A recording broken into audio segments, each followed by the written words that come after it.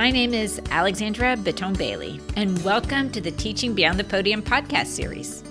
This podcast is on teaching and learning, and our guests offer their best tips, strategies, innovations, and stories about teaching.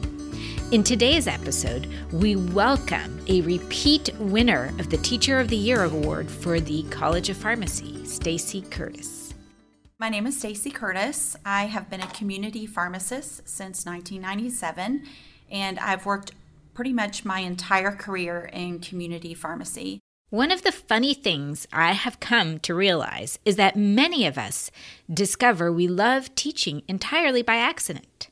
Much like Stacy, many excellent teachers are first dedicated practitioners in their field who suddenly discover teaching is also their passion.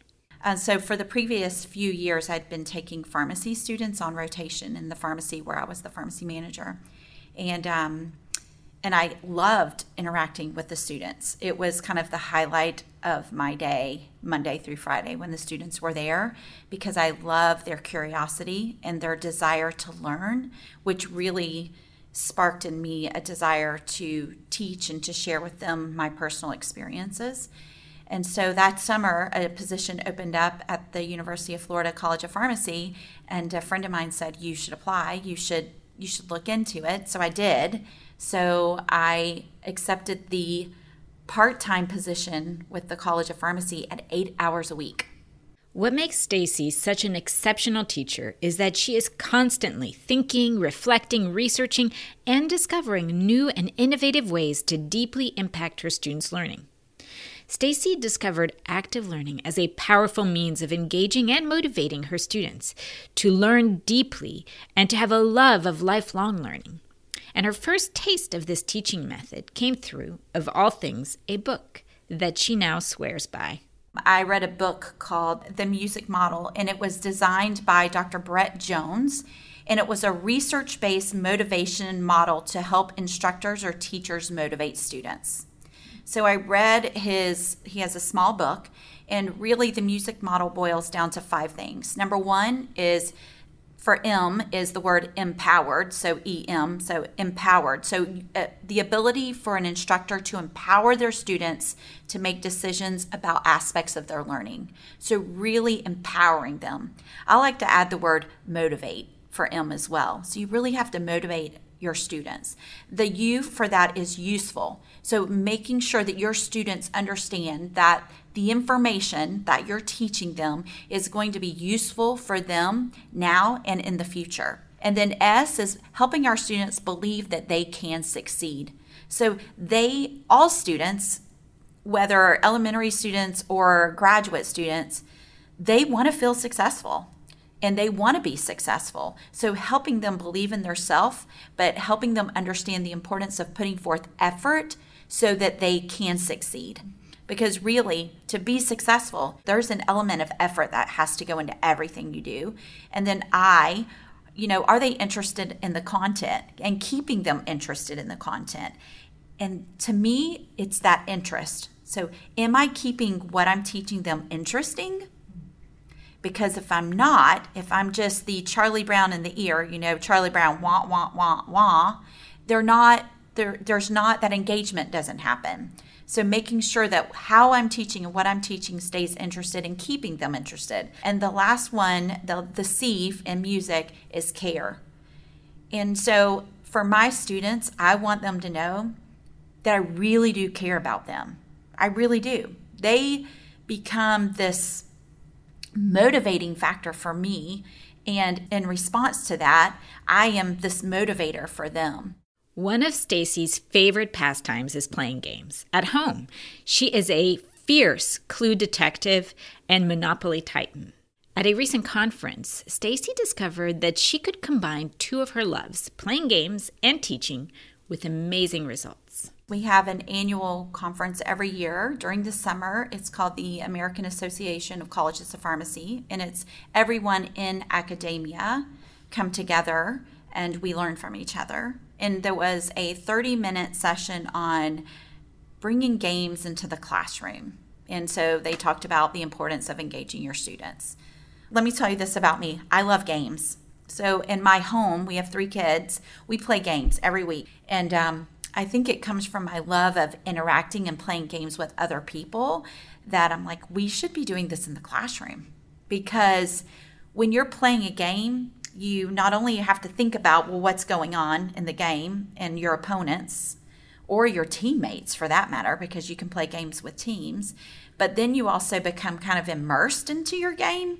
So there's that whole element of immersion. So you have engagement, you have this thinking process, you have immersion, and then you have a little bit of competition that goes into it too. So some people STEM or they like to have that little bit of competition too. So I thought, well, let's bring something like that into the classroom. How did she make games in the classroom come to life and still create a rigorous learning environment? Well, Stacy's first go was a swamp-based take on Shark Tank. So the first thing I brought in was Swamp Tank, which is our version, the College of Pharmacy's version of Shark Tank. And the University of Florida was really fortunate to have Kevin O'Leary. He's one of the sharks from Shark Tank come to the University of Florida this year and talk about entrepreneurism and starting your own business. So I really love that the show Shark Tank because, well, the sharks are kind of harsh sometimes, but it's the real world. Welcome to the world, And so bringing that experience into the classroom with Swamp Tank, of course, because we're at the swamp, and instead of having sharks, we have gators who are real businessmen and women in our community and in the state of Florida who are really invested in watching students bring their presentations in and really helping them to think about all aspects of what would it take for them to do whatever their plan is or whatever their proposal is for Swamp Tank. So that was super, super fun. We just had our 3rd year of this back in December. The students really get invested into this process of bringing their business idea to this group of gators in the swamp.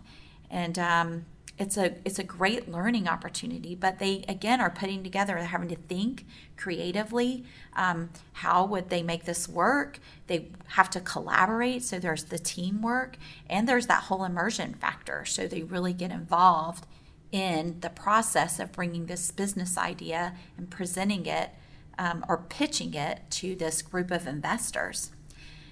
While the money is not real, it's monopoly money, but it really does motivate students' innovative mindset to start thinking outside of the box of, well, how could we do things differently? And that's what we ultimately want to do, is because our healthcare system is somewhat broken. So we can't keep doing the norm. We have to start thinking outside of the box. What works? How can we impact our patients' lives and make healthcare better? And that's essentially what we're trying to do with Swamp Tank, is to help our students start thinking innovatively and creatively and thinking outside of the normal box to hopefully impact the future of healthcare so that we can help more patients in the future achieve better health outcomes and so live longer, better quality of life. So that's kind of bringing that game or bringing that experience into the classroom, we're hoping helps promote future changes in healthcare. Stacy wasn't sure what the students thought about playing games in the classroom. Did they learn? Did they have fun? Was it meaningful and worth the effort? Well, reading her student evaluations helped bring clarity to the students' perspective. And ultimately, Stacy discovered that they loved it. It wasn't until I sat down and read the teaching evaluations from that course, because this is a small course, there were 69 students in this course, to read their evaluations and to read their comments to me, like, Dr. Curtis, keep bringing your A game to the classroom. We love it. Dr. Curtis, keep doing what you're doing. We love the engagement. Dr. Curtis, your engagement with us is everything that we want. We love it. But it wasn't just one comment. I had like 40 comments like this. And to sit and to read those, it kind of hits my heart. I know what you're thinking. That's great for the students who love to play games, but what about the students who don't like games or who are painfully timid? Do they just sit back and passively watch? When you do sit down with a group of people, you have your group of people who love games and you have your group of people who really don't, which became apparent when we did the escape box. But when the students who had never really played games before, when they started, they became fully invested in it. It's nice to hear that even students who claim not to be into games inevitably join in the fun. They can't help it. It's a bit contagious, which is a good thing because creating an escape box requires a considerable amount of time, preparation, and forethought. Before beginning construction, you need to identify your goals. What do you hope for participants to achieve by solving the puzzles inside the box? In our space, we designed an escape box, and the goal was for participants to familiarize themselves with resources available through the Center for Teaching Excellence. Once the goals were identified, we created puzzles or tasks that help participants reach them. This is one of the more time-consuming parts of creating an escape box. You'll need to comb through your resources and the content of your course to find things that can serve as clues to help solve puzzles or problems. You'll also need to purchase or create the hardware and boxes, or envelopes, combination locks, and ties to keep your hints and puzzle solutions secured until participants find the codes to open them. Then you can build a prototype and find a group of willing participants to offer feedback. Use that feedback to further refine the contents of your box. But keep in mind, you may have to do that more than once. One of the important aspects of implementing game-based learning is to listen to student feedback. Stacy explains that it is this rich feedback from her students that has helped inform her teaching best. I think some of the best or some of the most motivating things that have come out of creating these games in the classroom, for me personally as a teacher, as a professor, has been the feedback from the students. They can hear anybody talk any time of day on their iPhone or any of their devices, put it at 1.5 speed or double speed, hear what we have to say, and take from it what they want. They don't want to come in a classroom and hear us just lecture to them because it's just that background noise. What they want is they want to come in the classroom and they want hands-on, interactive, motivating engagement. That's what they want. And to be honest with you, as a teacher, that's what I want. So I loved it because they said, we really like it when you do think, pair, share, or when you do the interactive Socrative games, or you do the, XYZ, maybe try doing that with these other modules as well. So taking that feedback and then trying to incorporate it one module at a time has really helped me, I feel like, develop my own teaching skills. Feedback from students comes in multiple formats. Certainly, end-of-semester evaluations matter, but they don't allow you to make ongoing improvements. However, watching and listening to students in class every day can provide those cues and give you the opportunity to shake things up a bit when needed. Right. And, but it happens all the time. Yeah. You'll have a group of students who they just aren't hearing you anymore. And there's no point in continuing to teach or to try to interact with somebody who they just need a break. Yeah. And so it's important to recognize when they need a break. Absolutely. So that what you're doing becomes meaningful and stays meaningful. The audience cues you get from watching students participating in activities in class are also helpful when trying out new strategies and activities such as role plays. For some of the activities, we do role plays. And so we think, role plays are great. We're going to get these groups of 3 people. We're going to have a tripod, and one person's going to be the pharmacist, and one person's going to be the patient, and one person's going to be the observer. And they're going to observe what did they do right, what did they not do right, and then how can they improve.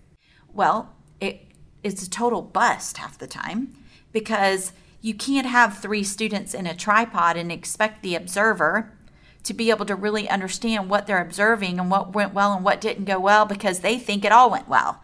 It's okay to try out new things and have them fail.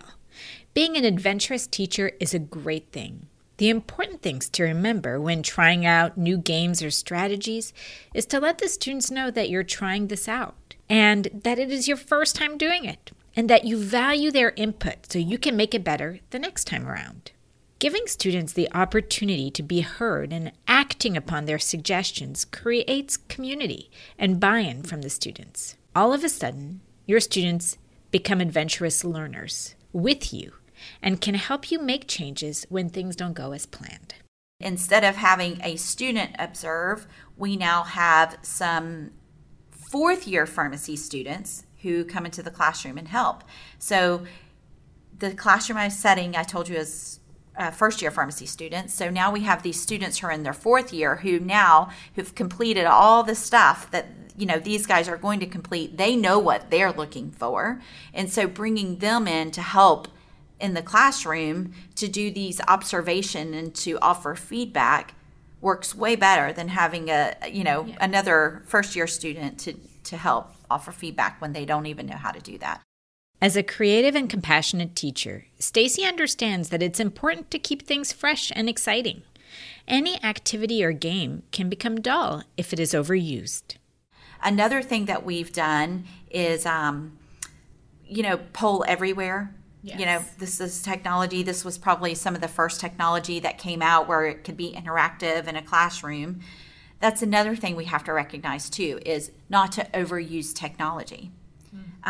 So we used Poll Everywhere and people liked it initially, but now it's kind of like, Poll Everywhere is still great in certain settings, but not overusing it, because when we overuse different active learning activities or different technologies, again, that causes disengagement, and then that activity becomes not as meaningful to students. Keeping students engaged and motivated through active learning does not necessarily mean that you have to come up with a brand new game or activity every week. In fact, active learning comes in many forms and should be carefully planned to support, not replace, course content. So I think it's important to use active learning, because active learning can mean many things, right? It doesn't have to be a game. It could be think, pair, share. It could be just talking about an idea at your table with your team. But really, active learning needs to happen with a small group of people as well. But I think it's important to use active learning as much as possible. But there are definitely some times when you have to deliver content where active learning doesn't work. So being able to recognize when you can use it and when you can't use it is important. Active learning activities and the careful planning they require only work well if students come prepared. Now, there are a number of ways to make sure that students are ready for the day's work and activities. Stacy uses quizzes to check student understanding and readiness, but you can also use concept maps or minute papers. There are a variety of methods to check student learning along the way, and these can be used with the same result. These little check-ins along the way provide an opportunity to see if your students are progressing, and they also allow you to create connections. There are certain select of students who maybe wouldn't complete their modules or complete their watching their lectures prior to coming to class, and it doesn't do us any good in a classroom setting with our active learning activities if students aren't prepared. So to start every one of our classes, the students have watched these lectures outside of class. They come to class. The first thing we do when we get to class is they take a quiz. Every class. And that quiz is based off of the information that was in the lectures. So that's super important. And then what I can do is longitudinally look at student performance and say, student ABC has done poorly on the last 3 quizzes. So then I can reach out to the student and say, hey, I've noticed you've not done well on your assessments for the past 3 active learning sessions. I was just checking in with you to make sure that you're okay, that you're learning the material, and that you understand what we're doing, because from here on out, the course material will build.